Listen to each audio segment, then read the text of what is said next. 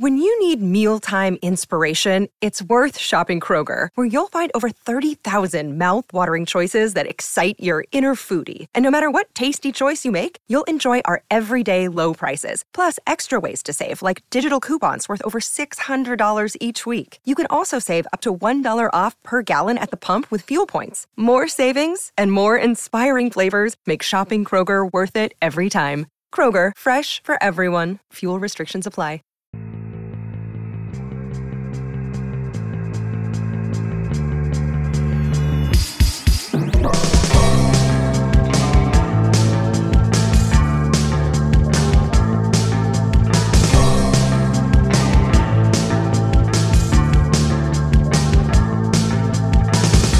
This is Conspiranormal.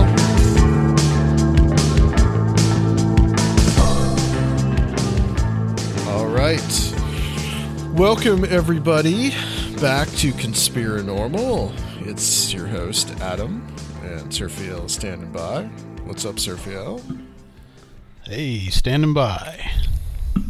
That's right. We're doing this thing remotely now, as you know, situations change in the world. But we're very happy tonight to have someone that I had on about 5 years ago, and that I also got to meet at the Paradigm Symposium way back when we could go places in 2016.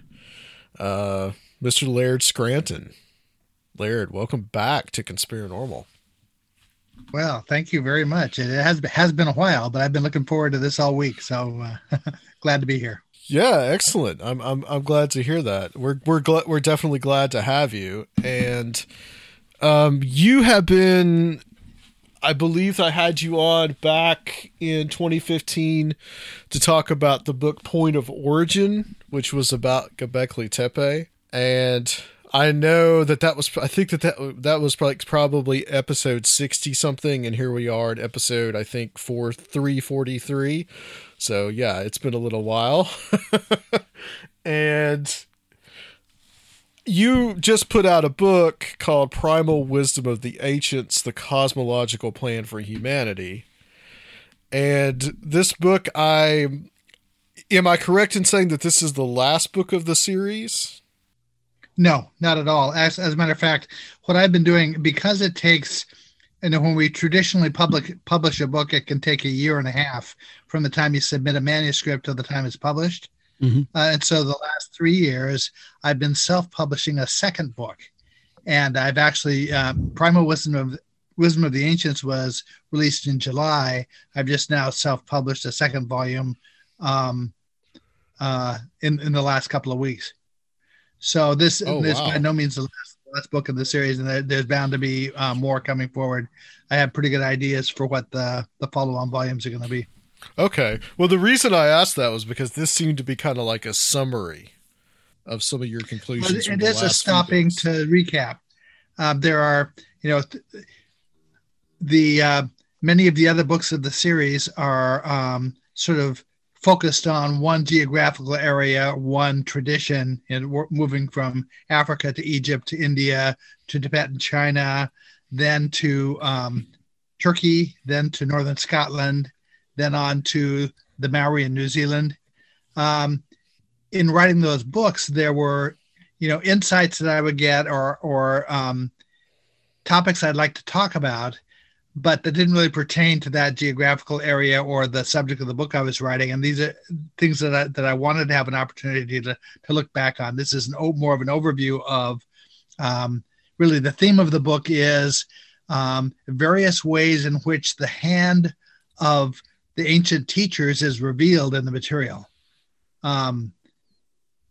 That's really the concept for the book. And it's across a few different cultures that you study. Right. This is pertaining to a symbolic system that they were all influenced by. And so if you imagine, as the Dogon say, that they benefited from a civilizing plan for humanity that was tagged to a symbolic cosmology, it's that original plan, which I see as being common to all these ancient traditions, that I'm writing about and talking about. Now, what reason do we have to think that this was really an instructed plan? What aspects of it make it look like this was deliberate instruction? And there are many, many different ways in which we can point to that, many aspects to look at that pertain to that. Okay. Well, that's something that we are definitely going to talk about tonight, and I definitely want to hit some of those points about why you think that there was this kind of civilizing plan, and what that means, and some of the other important aspects of it. But I kind of want to do a little bit of review about how you became interested in, particularly in the Dogon. And I know, of course, like the most intriguing, probably Ancient Aliens theme that I've ever read was the Sirius Mystery by Robert Temple. And of course, he talks about the Dogon. Is that what got you into it? Yeah, that was sort of my second step. I sort of happened across the Dogon thanks to my wife, Risa. She had read a book called Unexplained by Jerome Clark. And one of the chapters in that book is about the Dogon and about them appearing to know things about astronomy that they shouldn't know without access to technology. The Dogon are a modern day primitive African tribe from the desert area in the south of Mali in Africa, up in the northwest hump. And this is a tribe that builds, their villages out of mud huts and raise onions for a living and do, carve wooden statues as artwork and paint cliff drawings and things like that. This is a tribe that deliberately located itself 8 hours across the desert from anything that we would consider to be civilized.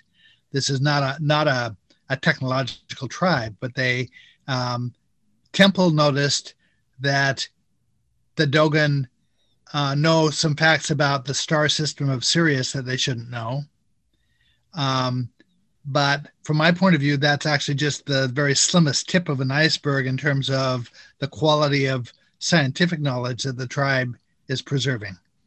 And so his book was also my entry point beyond that first chapter in Jerome Clark's book. The Sirius Mystery was my entry point into these studies. And I actually followed Temple's bibliography in trying to find likely sources to learn more about it myself back in the late 1990s. Yeah, that Jerome Clark book is actually one of my favorite books. I literally tore eventually the cover of it just came off, because that was one that really introduced me to all these kind of concepts. And it's interesting because that's a book about unexplained physical phenomenon, and he has that entry in there. And then later on, I actually picked up a copy of the Sirius Mystery, and I actually read it. And like I said, it's probably, I guess you say, quote unquote, ancient alien themed kind of book that really was really, I think that had a lot of credibility to it, much more so than some of the others. Right. Temple had a disadvantage in that he was writing 5 or so years before, actually almost 10 years before, there was an English language translation of the 30-year anthropological study of the Dogon that had been done by some French anthropologists. And Temple had 1 or 2 chapters translated that he could refer to, but he didn't have access to the whole study.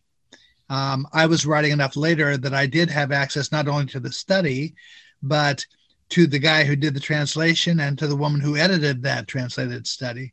So my perspective on things differs from Temple's a little bit. And over time, as I've done more comparative study with other traditions, I've come to have a different focus, slightly different focus and different nuances of perspective on things. Yeah, so what was it that in particular kind of intrigued you about sort of the esoteric and the kind of the religious systems of the Dogon? Why them in particular? That really intrigued you? Well, to begin with, the fact that they seemed to know the science was intriguing. I figured anything I learned about that was going to be interesting, no matter where it led.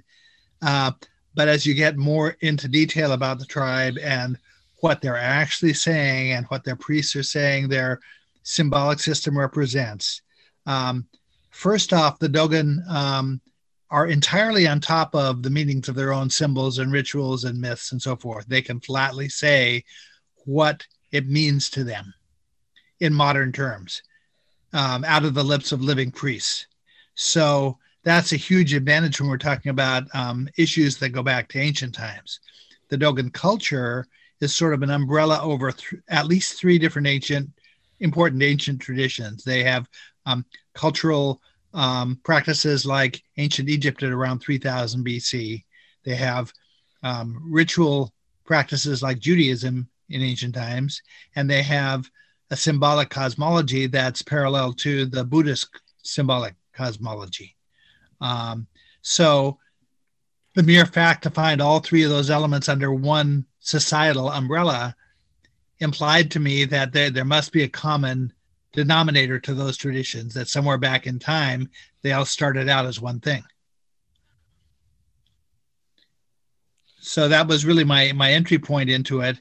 And then realizing that there was commonality between three traditions, I understand the value of comparative studies, that if you want to get back at original meanings of things, and you have two or three different ancient groups that are all talking about the same things, then you can sort of cross-reference back and forth and triangulate in on what the original meaning had to be, or at least you can validate that the meaning hasn't walked in one of the traditions. Like for the Dogon words that this system is expressed in are largely ancient Egyptian words. So I use an Egyptian hieroglyphic dictionary to satisfy myself that the meaning that the Dogon priests are assigning to a word is in the same ballpark as how it was understood by the ancient Egyptians, thousands of years ago, 5,000 years ago.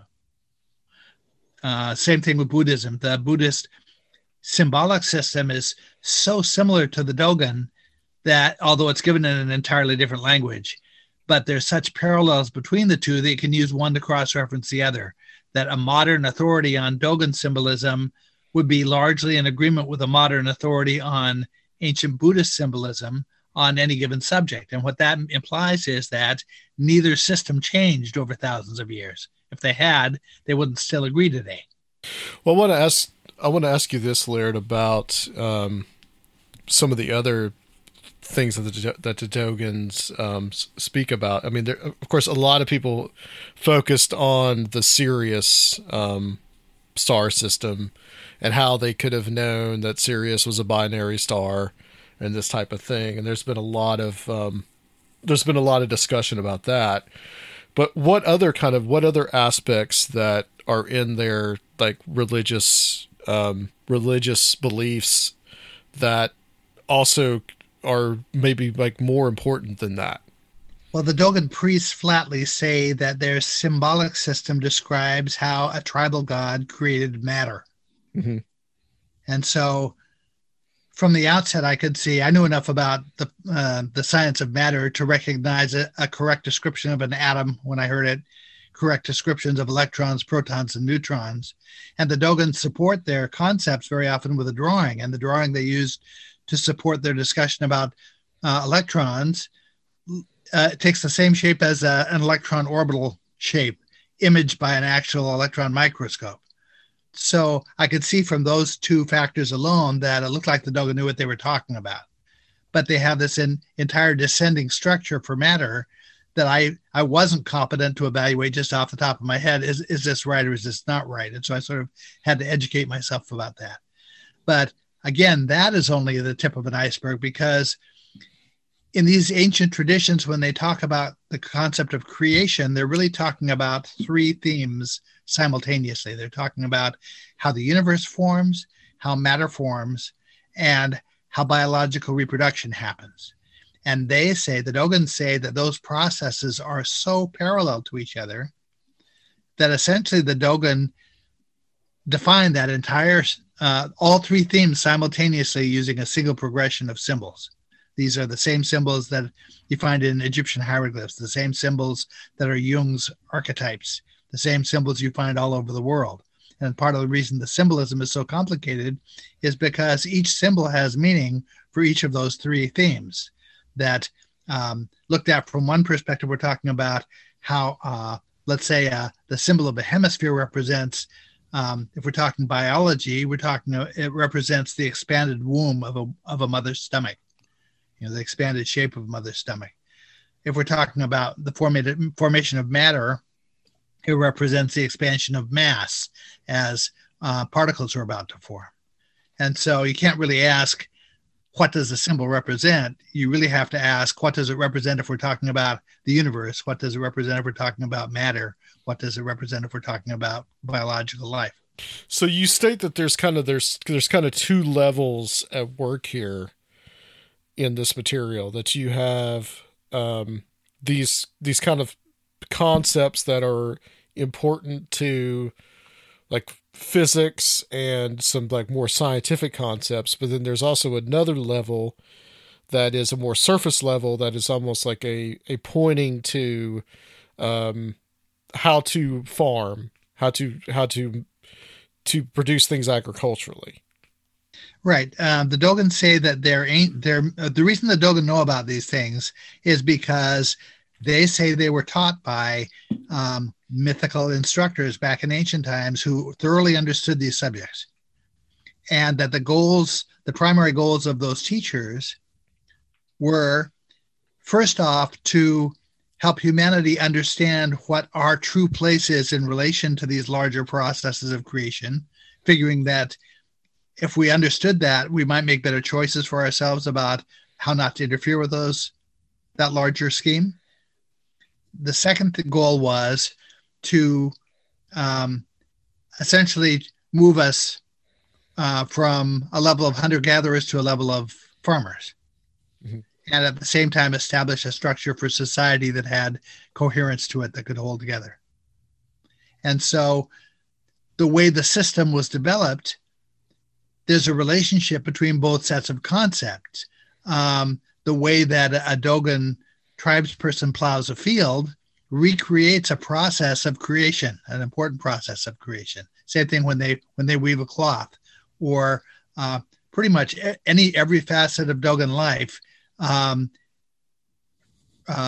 reinforces the scientific teaching by recreating a process. And so as a Dogon tribesperson goes through their everyday life, everything they see, everything they do is there to sort of mnemonically reinforce the scientific teachings they were taught. That's how they managed to hold it together in coherent form for thousands of years. Was this information given to them from some earlier mother civilization that had this kind of contact that you postulate, or was this was directly to the group that became the modern Dogon, as well as other groups simultaneously? That's a complicated question, and I'll try to answer it in a way that makes sense.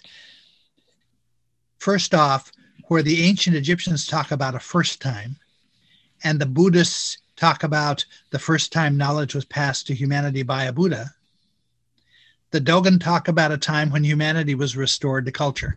And so inherent, sort of as a presumption in the Dogon point of view, is that there were prior eras of high culture for humanity. Okay.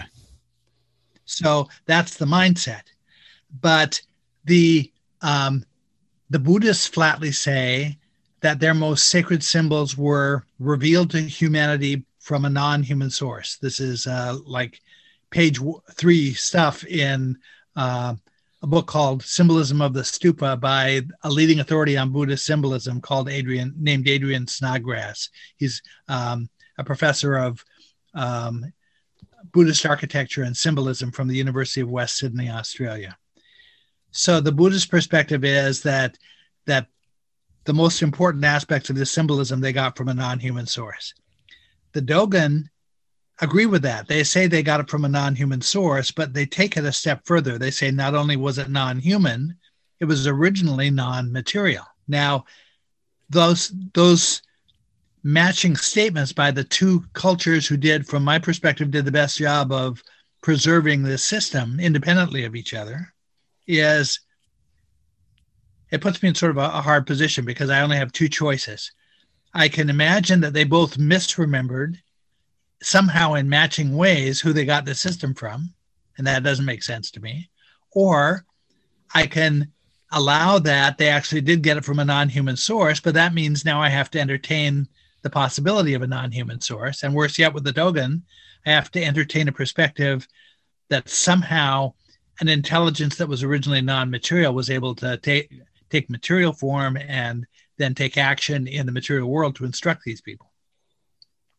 So there are books, one book in particular of mine, a book called Seeking the Primordial, is dedicated. The purpose of the book is to lay out the foundation for how that could be possible. How is it possible? Is there a reasonable scientific perspective from which a non-material intelligence might have taken action in the material world?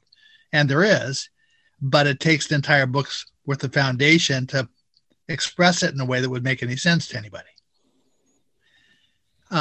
All of this comes out of an ancient philosophy called Samkhya out of India. This is the foundation of all the Indian classic religious traditions. Samkhya is a cosmological philosophy that's paired with yoga.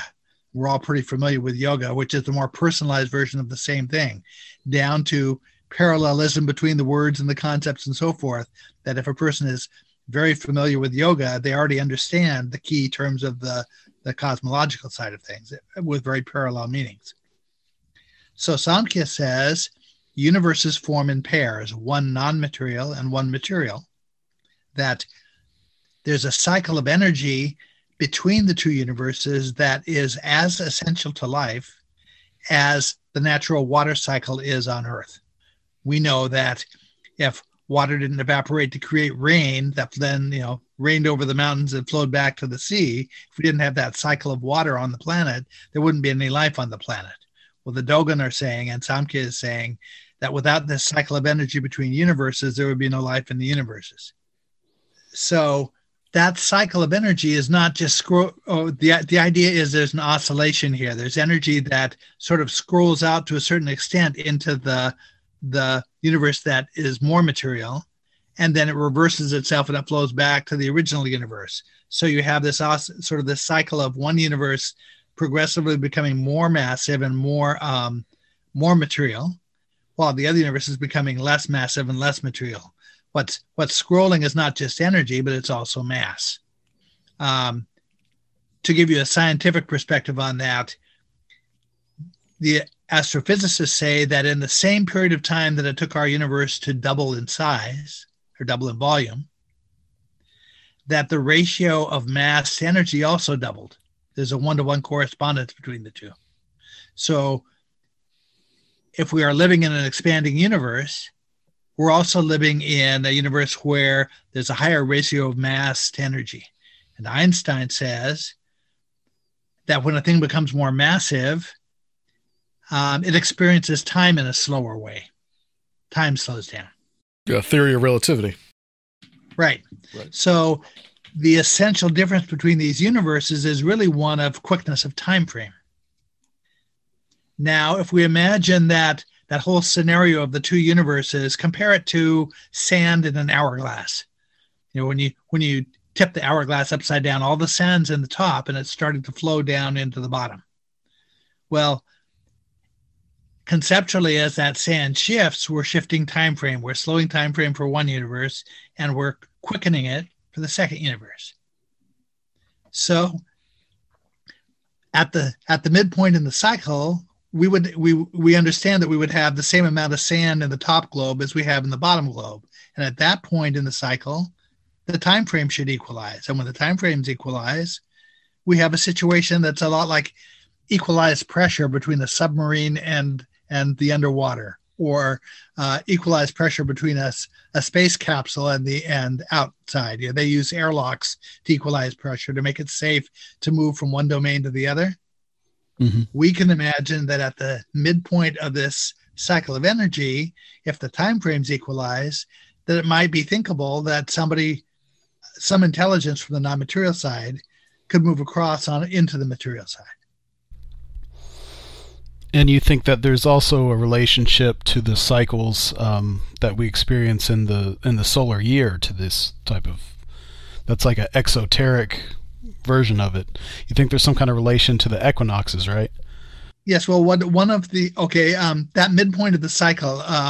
The cycle we're talking about from a Buddhist or a Hindu perspective is the Yuga cycle.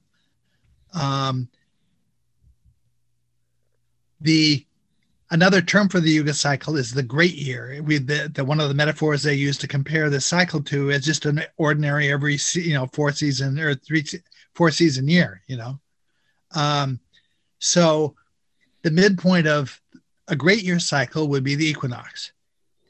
In ancient Egypt, the word for equinox was Kheper, and Kheper was also the name of the dung beetle. The dung beetle's symbolism was non-existence coming into existence, which is exactly the concept we're talking about relating to that equinox point, that midpoint. A lot of ancient holidays were centered on the equinox. In Judaism, too, in particular, there's a holiday at the equinox called Yom Kippur, which we can imagine Yom Kippur. It's the same idea as the concept of Kippur. We have another holiday called Passover. Now, Passover, just in its name, conjures the idea of being able to transfer between the universes. Mm-hmm. A traditional Passover Seder actually ends with the participants opening up a door to the outside to allow a non-material entity named Eliyahu to imaginarily enter the room. So Judaism is actually acting out the dynamic that the Dogen perspectives imply is happening. The idea of being able to cross over from non-materiality to materiality at the midpoint of this cycle. So if we imagine that right now we're just now passing the end of a half cycle. We're our universe, from my perspective, just past the point where it was as material as it's going to be. It's about a 12,000 year cycle. And so roughly 6,000 years ago, we would have been at the midpoint in that half cycle. So are you talking about precession? Yeah, it's also precession. It also relates to the same concept. This is the 12,920 or whatever it is year precessional cycle. Okay, so that's how you're figuring that that's how you're calculating that, right? Right, that's right. Based on the precessional cycle, and based on there are different cultures that have different estimates of how long the cycle runs, but the one I like, the one I prefer is the precessional cycle, that 12,920 or whatever it is year cycle. Every unit of measure pretty much that was a classic unit of measure of the ancient cultures. The 60-day, let's say the 12-month year, or the 30-day month, or the 360-day year, the 60-second minute or 60-minute hour. All of those units of measure are even factors of that precessional cycle. So if someone with an overview of what the truth of the science was had put this system together, it makes sense to me that they would have taken the grandest cycle that we're able to perceive and used that as the basis for our measures. That everything else would be, where possible, would be a factor of that grand cycle. So another confirmation we have that perspective is correct is that in Kabbalism, they say that there was a flaw in the formation of the material universe that would take approximately 6,000 years to resolve itself. That in Judaism, they were required to observe the high holy day holidays for approximately 6,000 years as a way of sort of rectifying this, what Kabbalism describes as a defect in the material universe. Well, the Hebrew calendar is sitting somewhere above 5780 right now. So what happens in year 6,000? Well, that's a guesstimate of the time length between the equinox, the midpoint of the cycle, and now, and the point where the material universe is most material and the non-material is least material. Okay. So what happens at that point is that there's a shift in the trend that the universe that had previously been becoming more material is suddenly now starting to become less material. And the other universe is now starting to become more material, and they start to change roles. This is an ongoing cycle where they take turns essentially being the less material and the more material of the universes. So does that mean as the non-material universe and the material universe get closer together, as like you said, you'd use the example of an equalizing of pressure. Right. Does that mean that we are more easily able to communicate with that other, or is it more vice versa? They're more easily able to communicate with us? Yes, the Buddhist perspective is that humanity moves through eras where we're more able to perceive things non-material and less able. And at the extreme of the cycle, it's when we're least able to perceive our non-material twin, which is where we're at right now. But the Dogen perspective is that the non-material domain can always perceive the material domain. The Dogen have rituals that involved the wearing of masks that are meant to symbolize that, to represent that, the idea of sort of a one-way view out of non-materiality into materiality. Samkhya says that the non-material domain has perfect knowledge, but an inability to act, and that the material universe has imperfect knowledge with full ability to act.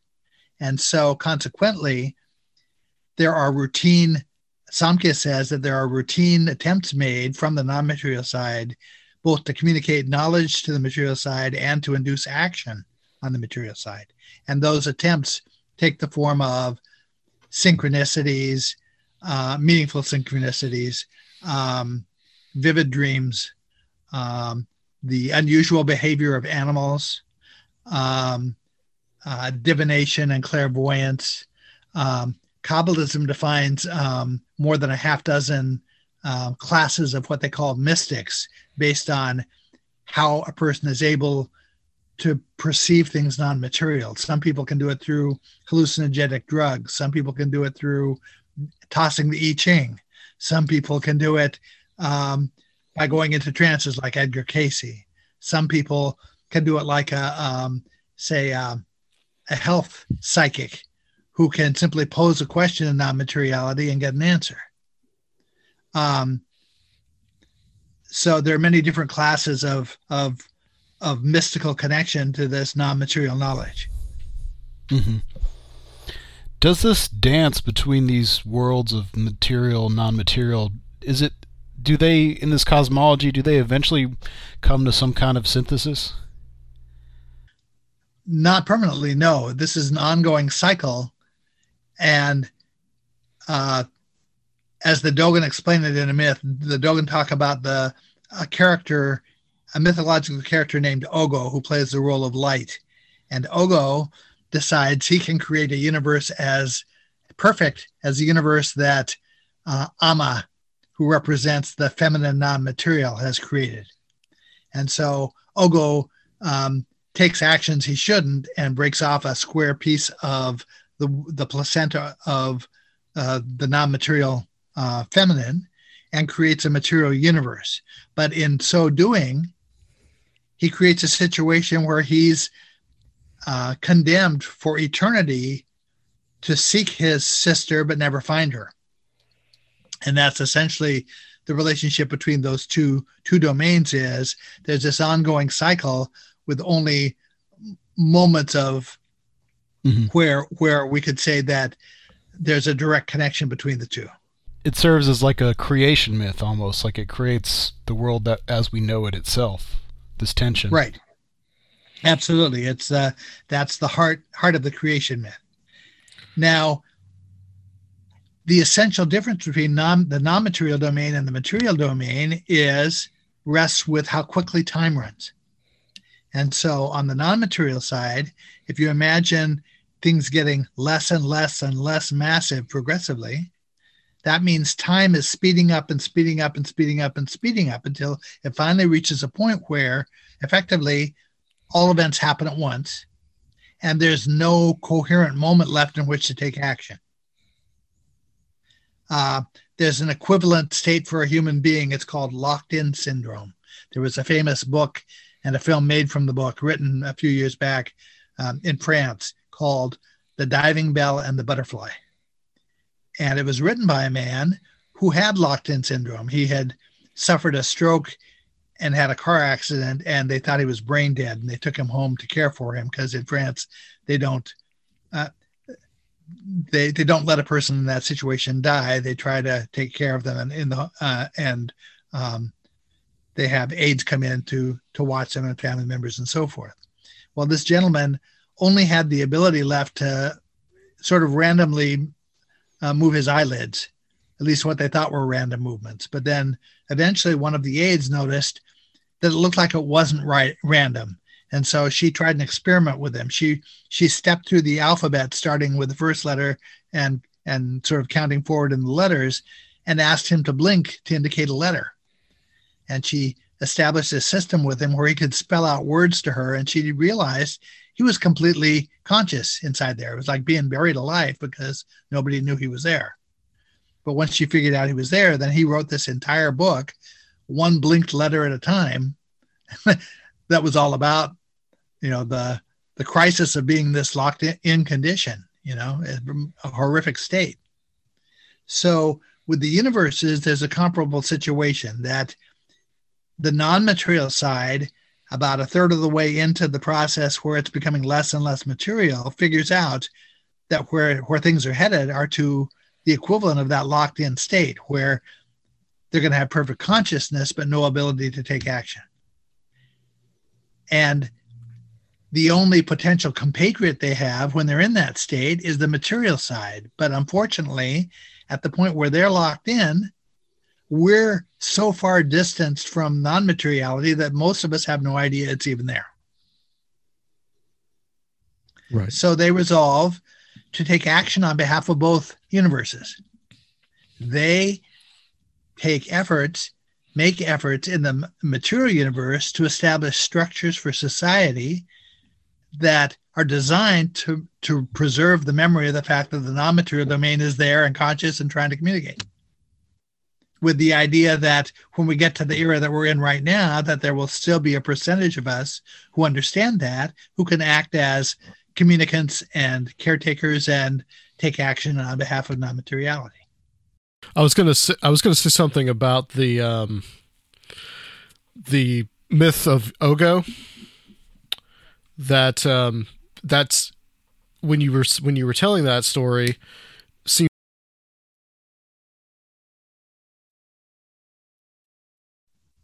Right.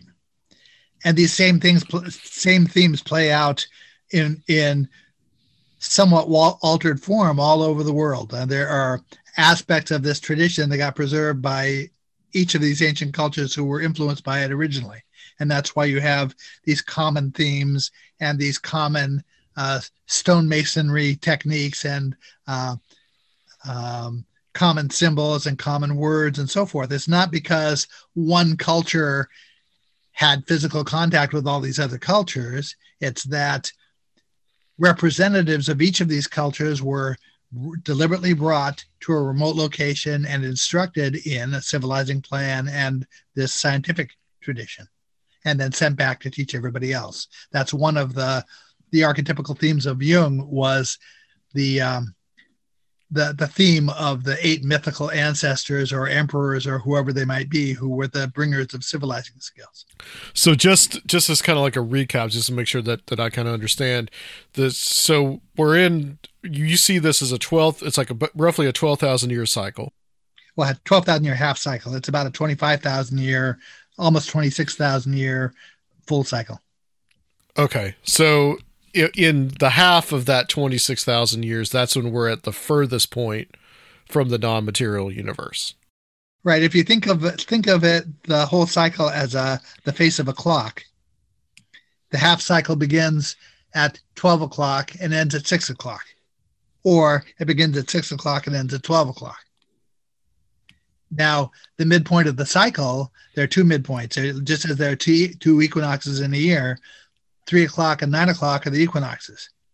So the 6,000 year period we're talking about has extended from 3 o'clock to where we are now at just past 6 o'clock. Okay. So roughly 6,000 years ago, we were at a closer contact. Humanity was in a closer contact with this non-material universe. Right. Now, we have stories about that. In the Old Testament, there is a lot of discussion devoted to Moses on the Mount when he gets the tablets of the commandments and encounters the burning bush and all of the cautions that are issued to the Israelites to stay back from the mountain because of bad effects that might happen to them if they approach too closely. Well, the Dogons say that was a real concern, that their teachers were concerned about what bad effects might accrue to us if we had prolonged contact with them. And so their answer to that, their solution to that was to initially only expose 8 tribe members from any given tribe to that instruction and send them back to instruct everybody else. But in fact, what it looks like happened was that as soon as they had people, and human people who were on top of that body of knowledge, they were using the humans as sort of assistant professors, intermediaries between themselves and the humans to sort of eliminate that whole concern about prolonged contact to them. Where does Göbekli Tepe fit into this? Okay, Göbekli Tepe is very early in the half cycle that we're just now finishing. So, and it falls only a short time after the end of the Ice Age, and the Ice Age did a number on humanity completely. So whatever high culture we had before the Ice Age was pretty much a done deal by the time the Ice Age ends. So it looks as if, because that is so far distanced from that equinox point, it looks to me as if the Göbekli Tepe era instruction was carried out, as my late friend John Anthony West thought, by survivors of the previous cycle, who had been preservers of that same knowledge and now took action to try to give humanity a leg back up on civilization after the Ice Age. There's a second era of instruction that occurs 6,000 years ago, starting at about 4,000, sometime after 4,000 BC, centered on Orkney Island in northern Scotland. And pretty much every classic religious tradition or creation tradition that we're familiar with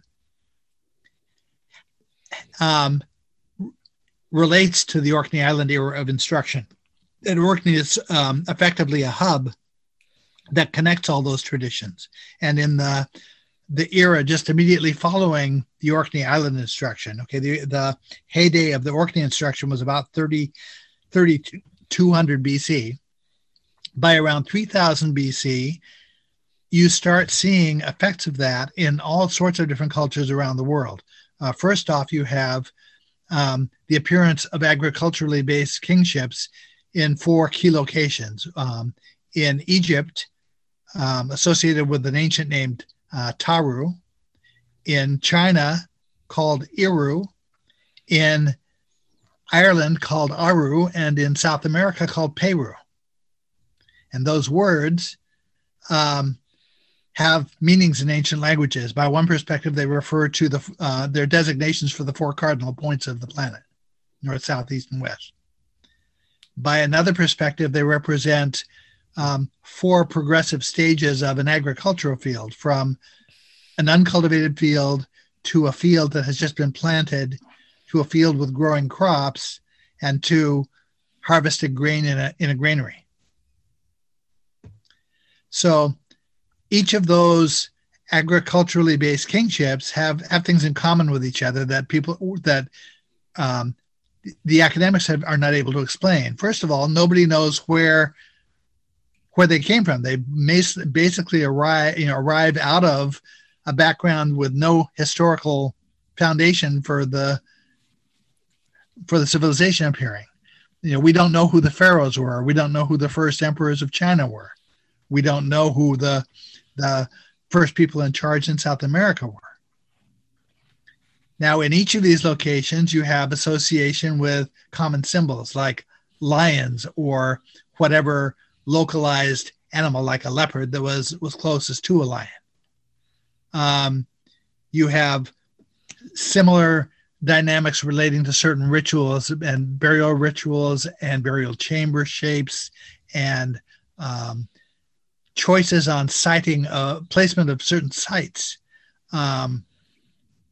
One really important one that I don't think anybody else has recognized before, the book that just now self-published, I may talk about it in Primal Wisdom of the Ancients also, is the deliberate choice to locate communities in view of mountains to the east or to the west, that the farmers can observe the motions of the sun as the sun rises or sets against the backdrop of those mountains. On Orkney in Scotland, there are two mountains on an island called Hoy, and it's almost a perfect arrangement in that the sun sets directly in the middle of those two mountains at the equinox and then moves north or south along that mountain chain, or between those two mountains, to the solstices.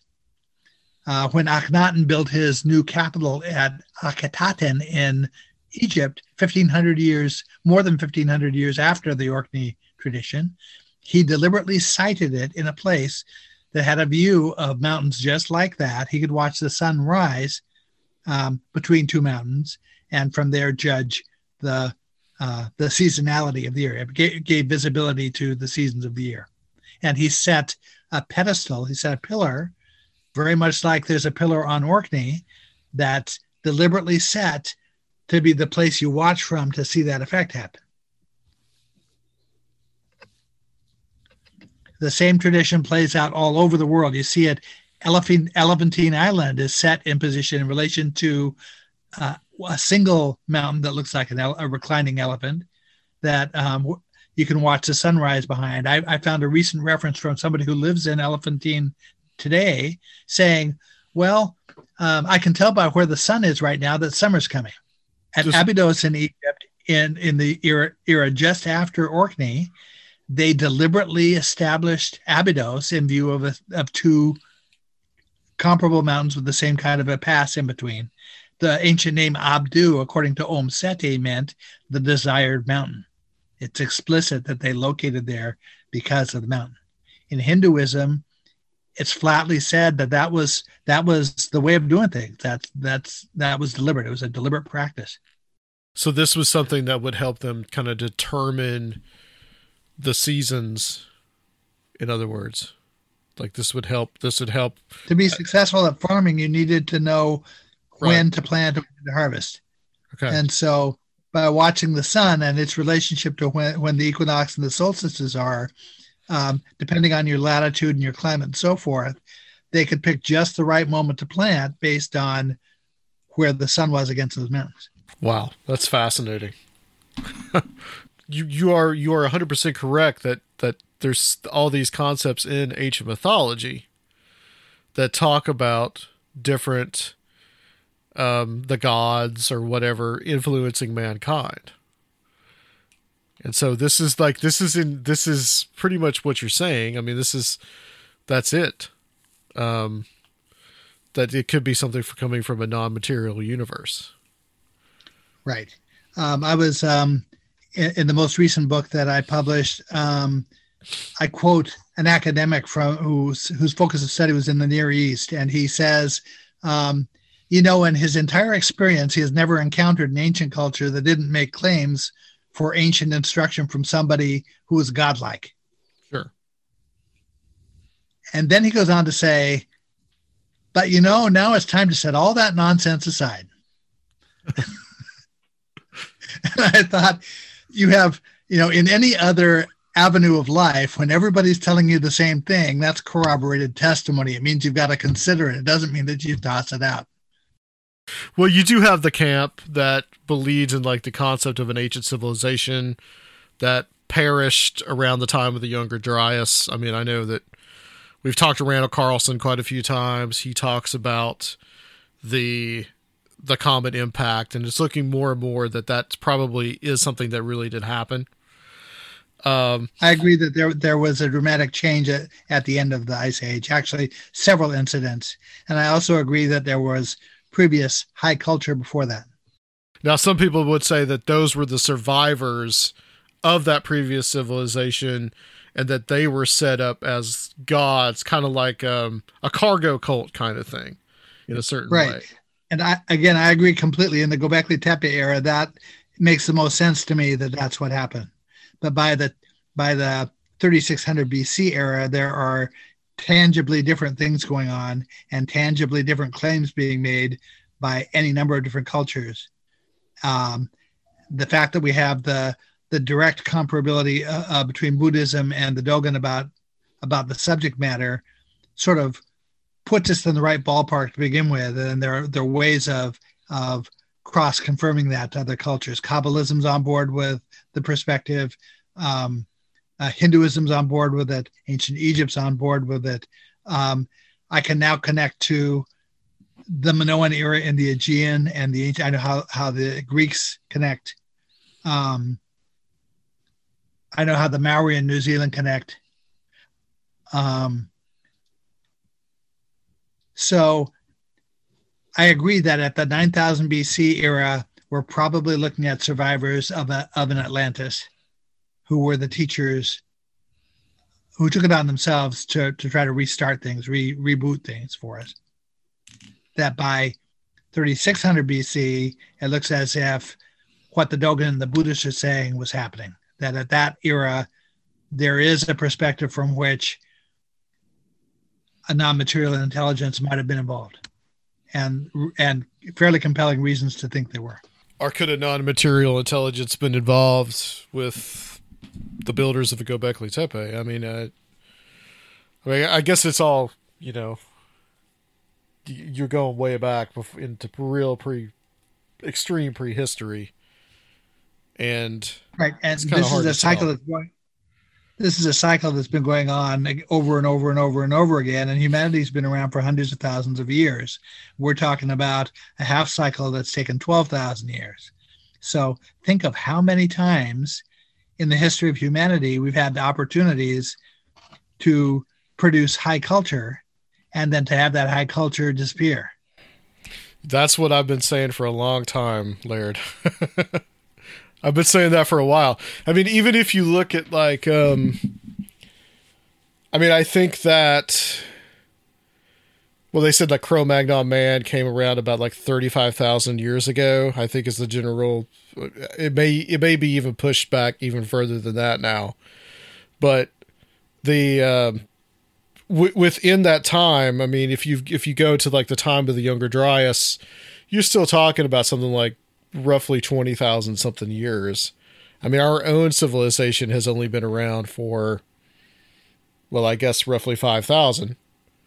So, it's you could easily see that within that time something could have risen and fallen.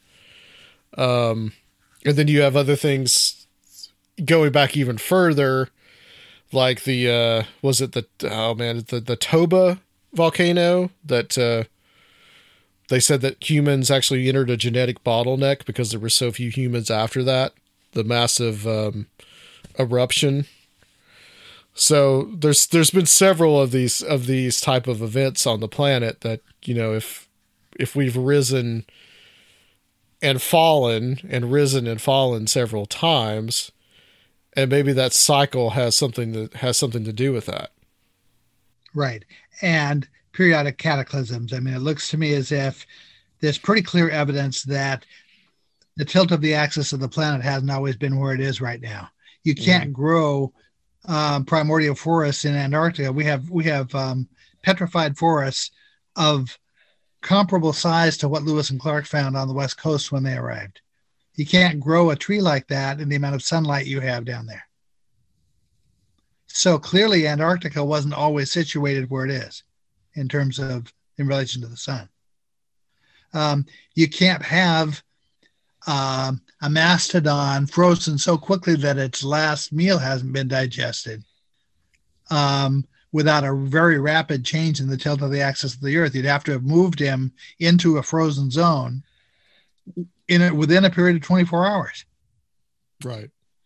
Right. And that's, I think, where something like Randall's comet theory comes into play.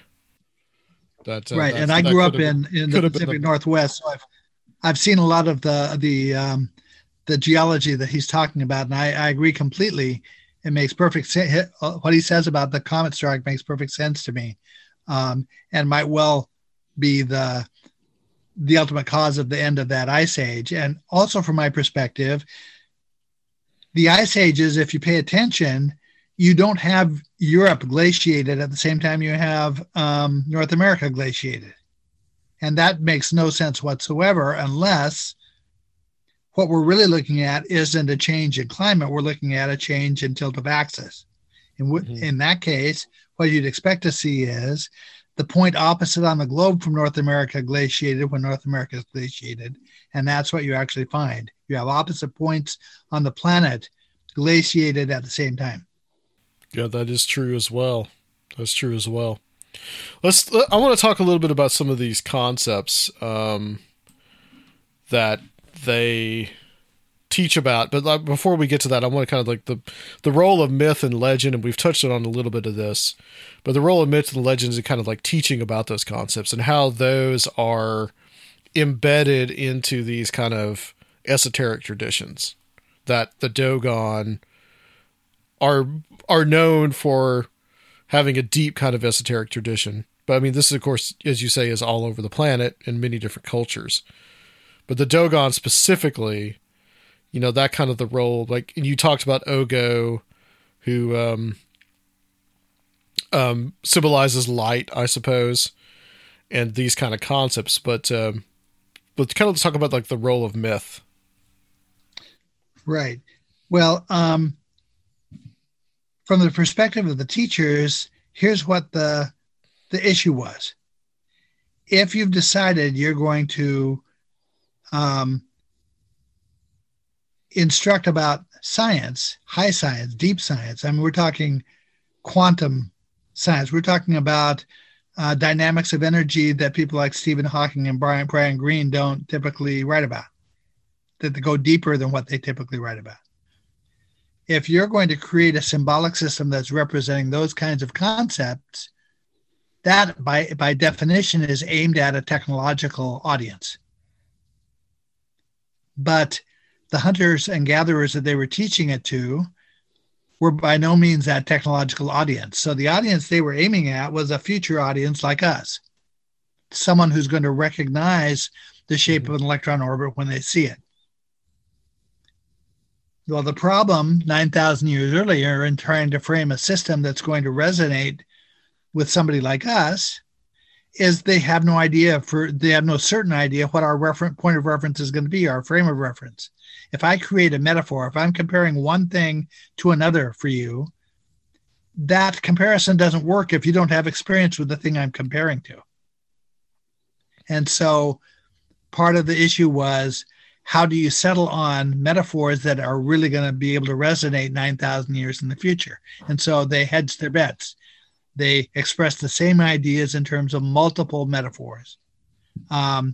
First, and they tried to frame those metaphors in terms of processes that weren't going to change, like how a plant grows from a seed, or the basic categories of life, you know, from insects to fish to mammals to birds, or categories of matter, like talking about water, wind, earth, and fire. These metaphors were established in the hopes that at least one of the groups of metaphors was going to resonate with the audience that was receiving the information. But it's like OCD careful consistency in the way that symbolism is assigned to symbols, how words are formulated, and so forth. And none of it is secret. That once you have a grasp of how the system works, they're flatly telling you everything. They're not trying to hide anything. Every character's name flatly tells you what he symbolizes. And they're even down to place names of cultures. There are naming conventions for tribal groups who were influenced by this tradition. There are There's no attempt to hide anything here. It's right out in the open if you can get back to what the original term was. And that's part of why my thrust in all of this is focused on trying to arrive at the original word. I value the researcher who, even though they didn't know what a term meant, took the moment to document in their book what the original term was and what it was thought to mean back in the day. So let's talk about some of those concepts. I'll start with angular momentum, how that's kind of embedded in there. Oh, yeah. Okay. Angular momentum is a root dynamic of energy. Ultimately, what we're concerned about in this scientific system, I talked about there being parallelism between how the universe forms, how matter forms, and how biological life emerges. Well, the parallelism goes much, much deeper than that. What it comes down to is a handful of dynamics of energy that in one way or another we're all familiar with already. It's not hard to understand. And those dynamics play out in parallel form all the way up the scale from the quantum world to the macrocosmic world, to universes and beyond. And it begins with spinning energy. Anytime you have two qualities of energy, two differing qualities of energy that come together, that could be streams of water of different temperature or of different speeds, or different qualities of energy like magnetism and electricity. Anytime you have two differing qualities of energy come together, they tend to spin. Now, when energy spins, certain things happen. First of all, the spinning energy creates resonance the same way a spinning top creates a hum. And that resonance eventually creates dissonance and resistance. And it's that resistance that constitutes mass. And as it creates that resistance, the spinning energy then evokes vectors of energy to try to relieve that resistance. And the vectors of energy are emitted perpendicularly to the plane of the spinning energy. So if you imagine a CD spinning, that the vectors of energy are perpendicular to that CD, like the spindle that the CD rides on. Effectively, there are 7 vectors of energy that are evoked as energy spins. And the Dogen system describes all that perfectly. It takes a certain level of understanding about the system to realize that that's what they're talking about.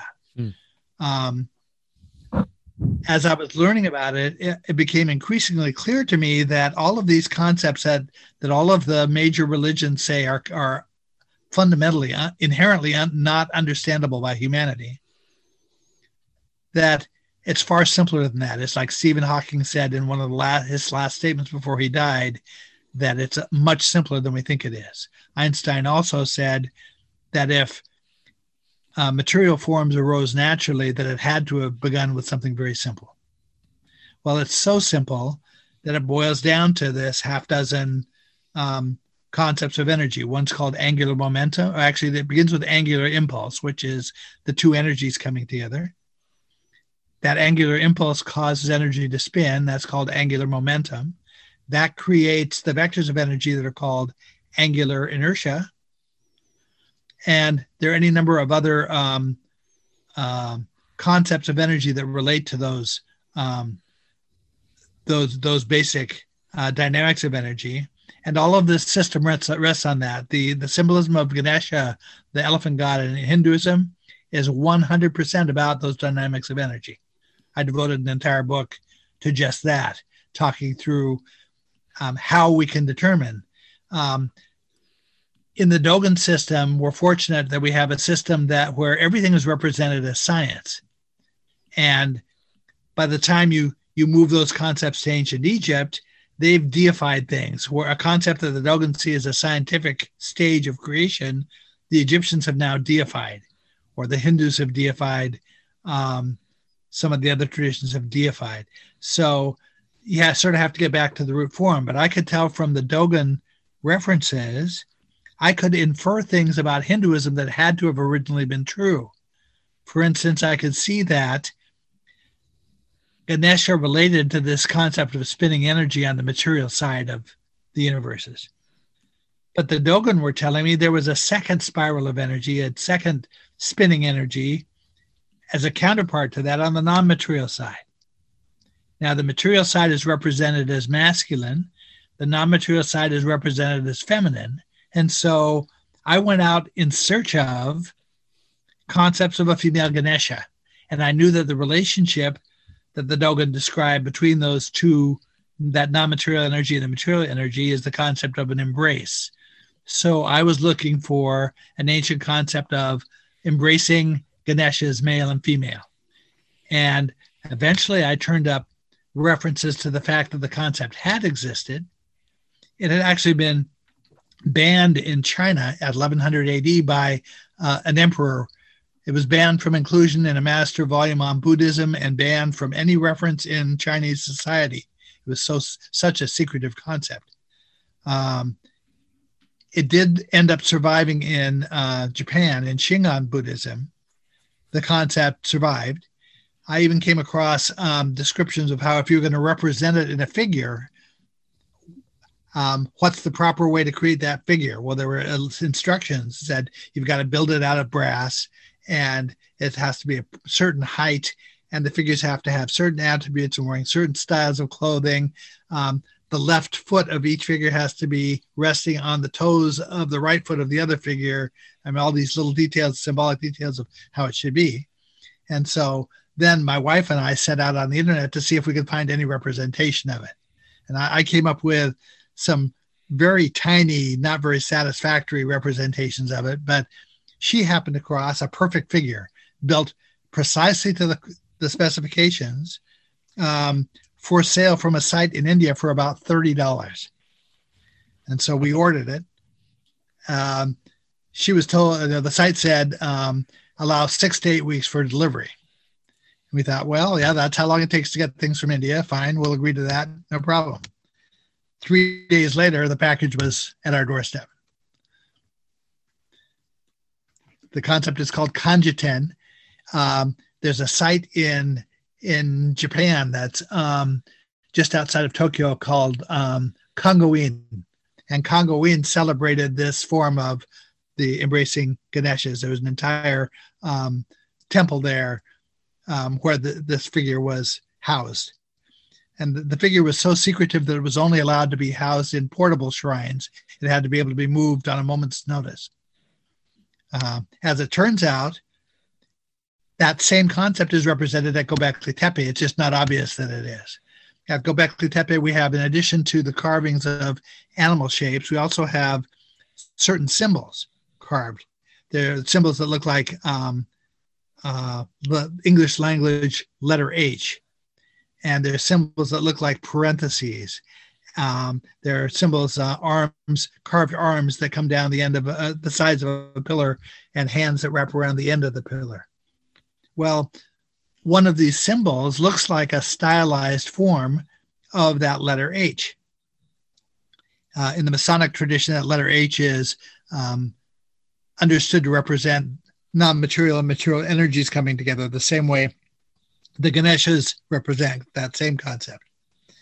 Well, one day I was making a post on Facebook, and I was including a picture of that sort of stylized H along with 2 or 3 other pictures. And what Facebook does is, when you have more than one picture, it will sort of show you a composite of the 3 photos you're posting, but sort of blown up. They focus on only certain segments of the picture. And I realized when I saw the blown up version of this stylized H that it wasn't an H at all. It was the figure of 2 elephants. And so that figure demonstrates that this concept of the embracing elephants goes back as far as Göbekli Tepe, which is 11,000 years. And you mentioned Elephantine before as well. And you mentioned the mountain that was in the shape of an elephant. Is that another connection to some of this? Yeah, absolutely. The purposeful settlement.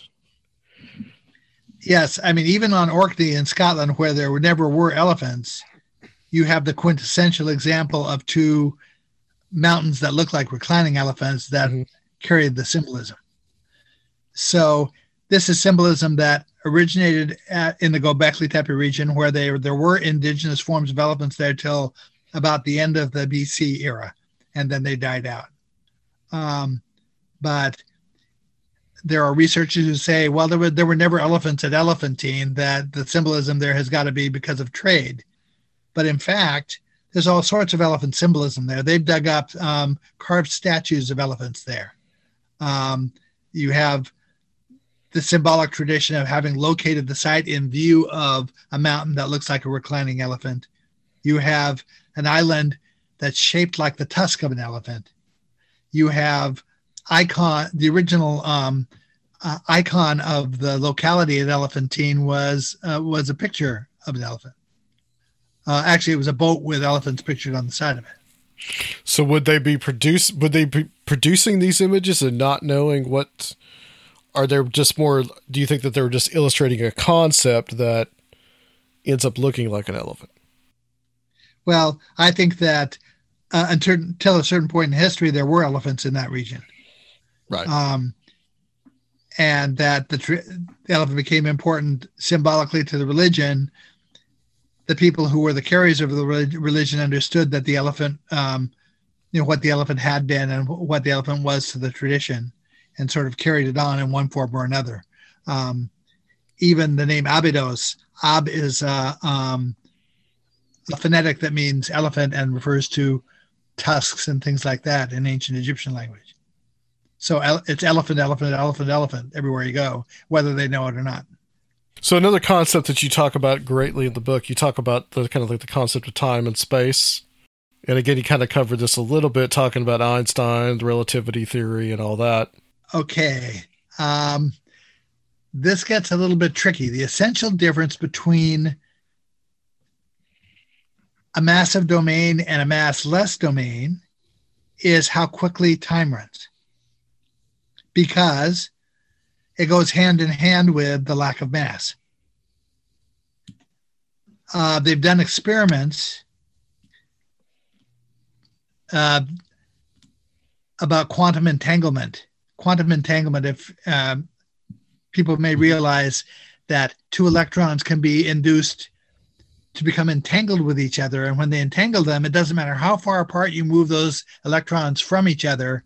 If you change certain attributes of one electron, automatically the corresponding attributes of the other electron flip, hundreds of miles apart from each other.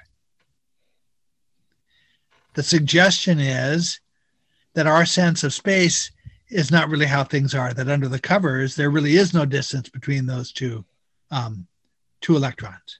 Now, the way to understand that is, I live a 3-hour drive from New York City. If I were to walk it, it could take me days and days. If I was going to ride a bike, it would take me a shorter time than walking. If I were to, ride on a canoe, if I was taking a canoe down the Hudson River, I could get there maybe quicker than if I was walking. If I could take a train and get there quicker, I could take an airplane and get there quicker. I could take a jet airplane and get there even quicker. Or I could use a computer and link to the internet to a computer there instantaneously. It doesn't matter how fast I connect to New York City, the distance spatially is exactly the same. This distance doesn't change. Right. Only that's your constant. Right. That the distance is a constant. Whatever the distance is, it's a constant. Well, the implications of this energetic system are that what's primarily happening under the covers is not that distance is changing, but that the rate of time is. I'll try to give you an understanding of what I mean by that. We know that the speed of light is constant, that no matter, it's not like, chasing light is not like chasing a train. If I'm in a car chasing a train and I speed up, I can make a difference in the speed differential between us. If I go 10 miles an hour faster, suddenly it's as if the train's going 10 miles an hour slower and relative to me. That's not true with light. With light, speed is a constant. It doesn't matter how fast I go, I'll always measure light at 186,000 miles per second ahead of me. Now, the only way that can happen is if time slows down as I speed up. Einstein says that acceleration is indistinguishable from an increase in mass. So increasing mass slows time frame. So now as we have this spinning energy spinning, one of the things it's doing as a consequence of the spinning and the resonance and the formation of mass is it's slowing time frame. And what that means is that the second that I experienced, if I experienced the duration of 1 second right now, and then the energy spins some more and it slows time down, what happened in a second now might take twice as long to happen in the new slower version of the second. And in that slower version of the second, because the speed of light is constant, light has the ability now to travel twice as far as it did in the quicker second. There's an Egyptian concept of Ma'at. It's a complicated concept. Nobody really has their arms around what Ma'at referred to. It's sometimes described as truth or as justice. This is ancient Egypt stuff. Truth or justice or right thinking. But every Egyptian word explains its own meaning to us with the glyphs that are used to write it. And the root word of Ma'at is Ma. And that word Ma, the glyphs read, when you substitute concepts for glyphs, the glyphs read, perception is the foundation of measure. If you slow time frame and you allow light to travel twice as far tomorrow as it did today, all the distances to all ways of my perceiving them have now doubled. And I have no way of distinguishing that they haven't. What this means is that simply by slowing time frame, I can make it appear as if the universe is expanding when it's not. And the proof that it's not is entangled particles. That those entangled particles can't be very far apart from each other to be flipping automatically when we change one, automatically flipping the other. Under the covers, there can't be a whole lot of distance between them. Distance has got to be an illusion.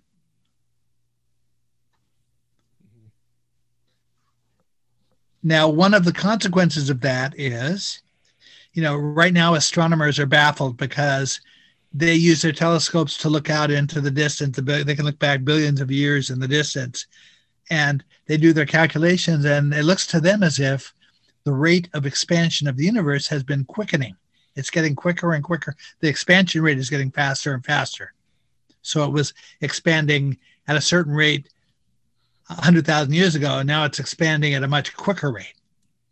And so they're postulating concepts like dark energy, as there's got to be some force that's pushing this, that's accelerating, that's making it go quicker and quicker and quicker. What they don't understand is that from the ancient perspective, what they're seeing is the slowing down of their own time frame, the effect of the slowing down of their own time frame. The universe isn't expanding more quickly. Our time is running more slowly for us, so it looks like it's expanding more quickly. And we don't need dark matter to explain that. All we need is an understanding that it's time that's changing, not space. From our perception, it looks like space is changing. But this is no more greater an intellectual leap than figuring out that the sun didn't orbit around the earth. To all outward appearances, it looks to us like the sun moves around us, but it doesn't. There's an alternate way of looking at things by which we can understand that we're actually moving around it. So this cosmology fills in a lot of holes that theoretical physics is trying to come to terms with. Right, and actually it all simplifies incredibly. Pretty much all of the intractable mysteries of astrophysics evaporate when you look at things the way the Dogen look at them. That all you've really got is a handful of dynamics of energy and the concept that time slows down when you increase mass. And from that as your starting point, you can coherently explain the whole spectrum from quantum world to universes and not bump up against these intractable problems. There's the questions of collapse of the wave function to create particles is not an issue anymore. All you're really seeing is a slowing of time frame. Laird, do you run any of these concepts that the Dogon talk about to any like physicists? Have you ever run that across any of them? And if you have, what have they said about it? When I written the first book, The Science of the Dogon, originally it was called Hidden Meanings. I self-published a book called Hidden Meanings that was then republished as The Science of the Dogon. My friend John Anthony West took me to a CPAC conference, and one of the speakers there was a physicist from a well-known physicist from California who has worked on governmental projects. He says he himself has created half a dozen anti-gravity devices, each one requiring less and less energy. I spent the better part of the weekend trying to get this guy's attention, but he was a very distractible guy and a guy with a lot of personal issues. And every time I thought I would have 2 minutes with him, his phone would ring or someone would interrupt him and call him away, or he'd think of something he hadn't done, he'd have to go off. And I just could not get his attention the entire weekend. Finally, the last night of the conference, we happened to find ourselves in the same lobby together. And I stopped him and I said, can I take 5 minutes and give you the 5-minute précis summary of what my book's about? And so I explained to him that what I've been talking to you about, that the Dogon system, symbolic system, is science. And when I finished explaining it, he said to me, I have been waiting for 20 years for someone to tell me that. And he agreed to take my book and the manuscript for a second book back to California with him and went through them with a fine-tooth comb. And the conclusion he came back to me with was whoever had put that symbolic system together knew what they were talking about. And wow, that from a public point of view, that the system that it most compares to is a version of string theory called torsion theory. Okay. That's some good edification there, Laird. That's some good confirmation for what you've been looking at. Yeah. Yeah. Well, I'm sure it's edifying to you as well that all this work that you've put into looking at this, that someone would say yeah, there's something here to this. Right. Now, the thing is that about the Dogon system, that it has enough self-coherence that I didn't really need that validification from outside from anybody, because simply following it from the point of view they express it in terms of, it made complete sense. There's no reason not to believe that what they're saying is right, especially because in many cases there is no traditional theory about why a thing happens, and the Dogon are explaining it in perfectly reasonable terms. Why wouldn't I go with what the Dogon say? Well, just a little bit of time that we have left here with you, Laird. I wanted to ask you kind of like your next step in understanding all this. Like you said, you're kind of I guess you're at your own kind of midpoint right now looking at this. And I know that this has been going on with you for several years. What are you looking at now? Okay. The book I just self-published is a coherent explanation of how the tradition got from Göbekli Tepe at 9000 BC to Orkney Island in Scotland at 3600 BC. And the simple act of tracing that, through the simple act of tracing that, all sorts of really incredibly interesting stuff falls out. It becomes apparent that wasn't apparent before. We are led to understand what the relationships between certain ancient cultures had to have been. There's no way it couldn't have been. That we have objective reasoned ways of tracing how this tradition got from point A to point B, and everything in between has to follow along that line. And so in terms of eras, historical eras, and geography and so forth, in terms of symbolism, you can see where certain aspects of the tradition developed and emerged and so forth. So that's the most recent piece, and I'm pretty jazzed about that because it puts a whole lot in perspective for me that I hadn't been there before.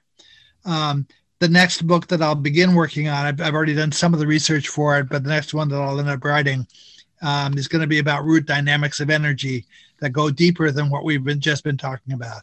Goes down to what the nature of energy had to be like originally to allow two universes to differentiate from each other. And how do you get from that differentiated energy to the spinning energy we were talking about?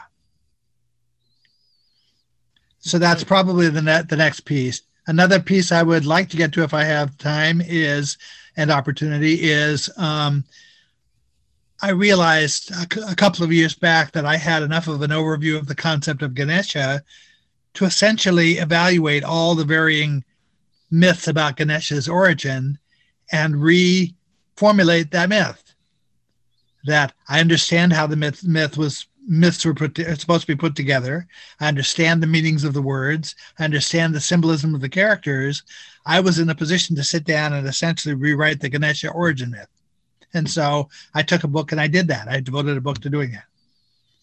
I am in a position to do the same with any number of other ancient myths right now. If I were willing to devote the time and effort, I could identify which I think are the essential core myths of this tradition and reframe them in ways that would be very close to how they must have originally looked. The language sort of forces us to do it. There are techniques being used. Every word carries a cluster of meanings. And many of the myths, you'll see that the storyline of the myth centers on these clusters of meanings of the words. That every action or every attribute of the characters in that myth are some aspect of this cluster of meanings of this cosmological concept. So knowing that, I'm in a position to go back to some of these creation stories and the various aspects of it and reformulate that and publish a book of myths. Oh, nice. Very nice. Well, Laird, this has been incredibly fascinating. This has been a great discussion. You've definitely enlightened us. We got a little bit of science on this show tonight. I am really fascinated by this and this your whole work that you have put into this. I mean, really, how many books has it been now? What are you up to? Let's see. The one I just self-published is the 12th book, not counting the fact that the first book was published in 2 forms. Okay. There are also some foreign language editions of a couple of the books. So it's more than 12 total, but it's basically 12 volumes. So what year did you start this whole thing? Late in the 1990s. It took me years. I wasn't planning to write a book. I was just keeping notes for myself and trying to keep it organized and straight. And then finally realized, hey, I have all the material here, organized the right way to write a book. So I could self-publish a book for about $700 back in those days. And so I self-published through Ex Libris. And then that book, that was around 2002 or 2003. That book ended up finding John Anthony West, who then took it to a publishing fair and personally shopped publishers for the book and for the next manuscript. And then he sort of took me by the hand and made introductions at conferences and arranged for me to write articles for magazines and talked me up on interview shows and things like that. All right. Excellent, Laird. Where can people get the book? Okay. My publisher is Inner Traditions. So innertraditions.com is a good place to start. There's an author page for me there. I also have an author page on simonandschuster.com. All my books are on amazon.com. And they can be ordered through any bookstore. Chances are if you walk into a Barnes & Noble bookstore, you'll find at least one of my books on the shelf. But if not, they can be ordered through any bookstore. In terms of finding me personally, the best place to find me personally is on Facebook, probably. There's a LairdScranton.com website, but it's not my site. It was a fan site, and it's sort of not been maintained, and so that's not me. Oh, okay. So if you want to correspond with Laird, hit him up on his Facebook. Okay, well, excellent, Laird. Thank you so much for coming on. Thank you, sir. Stay on the line for us, though. We're going to close because we're going to take a little break, and we'll come back to close out the show on Conspiranormal.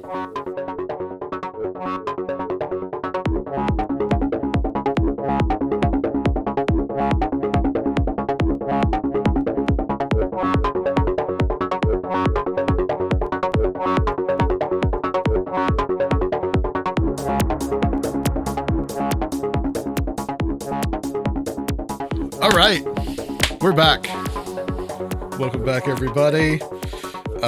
Just the brief wrap up as usual. That was a very interesting and informative discussion with Laird Scranton. Very happy to have him on the show. I am quite an intricate cosmology. Yeah, that he has worked out into the comparative mythology. That is can take a little bit to wrap your head around, but like I said, it's multifaceted. It relates to physics. It relates to history and all these different mythological systems and symbolism, and it's a lot. It is a lot. It's really fascinating. I've always loved the stuff about ancient civilizations. I am one of these people that's just like is a geek for all that kind of stuff. And we actually talked a little bit more about that and some more like ancient mysteries. If you go to our Patreon, we talked to about someone that Laird is a very big fan of, and that is Immanuel Velikovsky.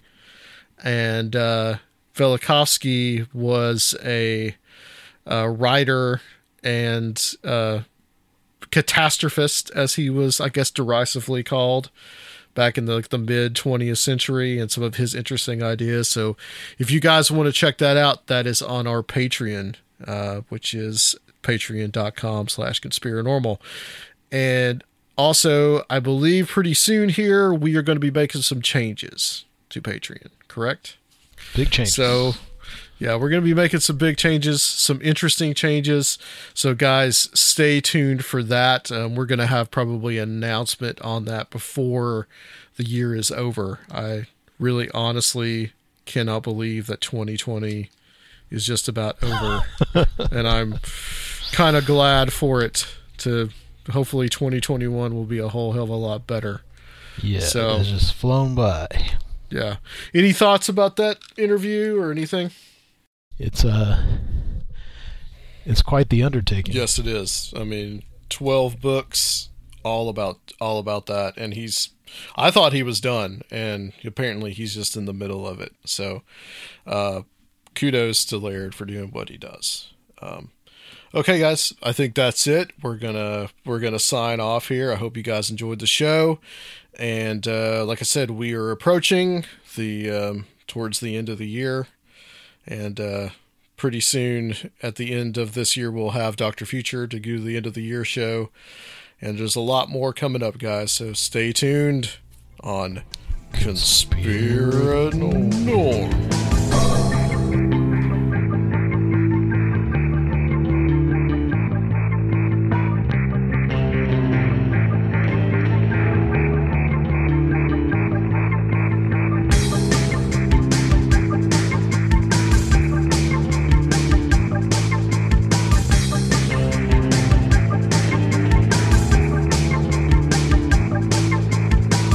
If you would like to help the show, please consider becoming a Patreon at www.patreon.com/conspiranormal or leave a one-time donation at conspiranormal.com. And please check out our YouTube channel, Conspiranormal Podcast.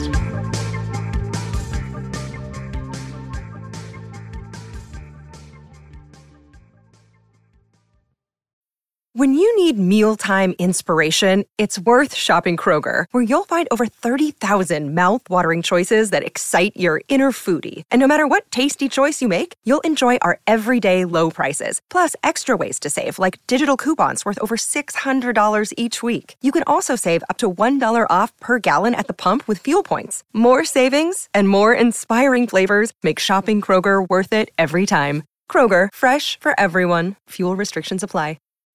When you need mealtime inspiration, it's worth shopping Kroger, where you'll find over 30,000 mouth-watering choices that excite your inner foodie. And no matter what tasty choice you make, you'll enjoy our everyday low prices, plus extra ways to save, like digital coupons worth over $600 each week. You can also save up to $1 off per gallon at the pump with fuel points. More savings and more inspiring flavors make shopping Kroger worth it every time. Kroger, fresh for everyone. Fuel restrictions apply.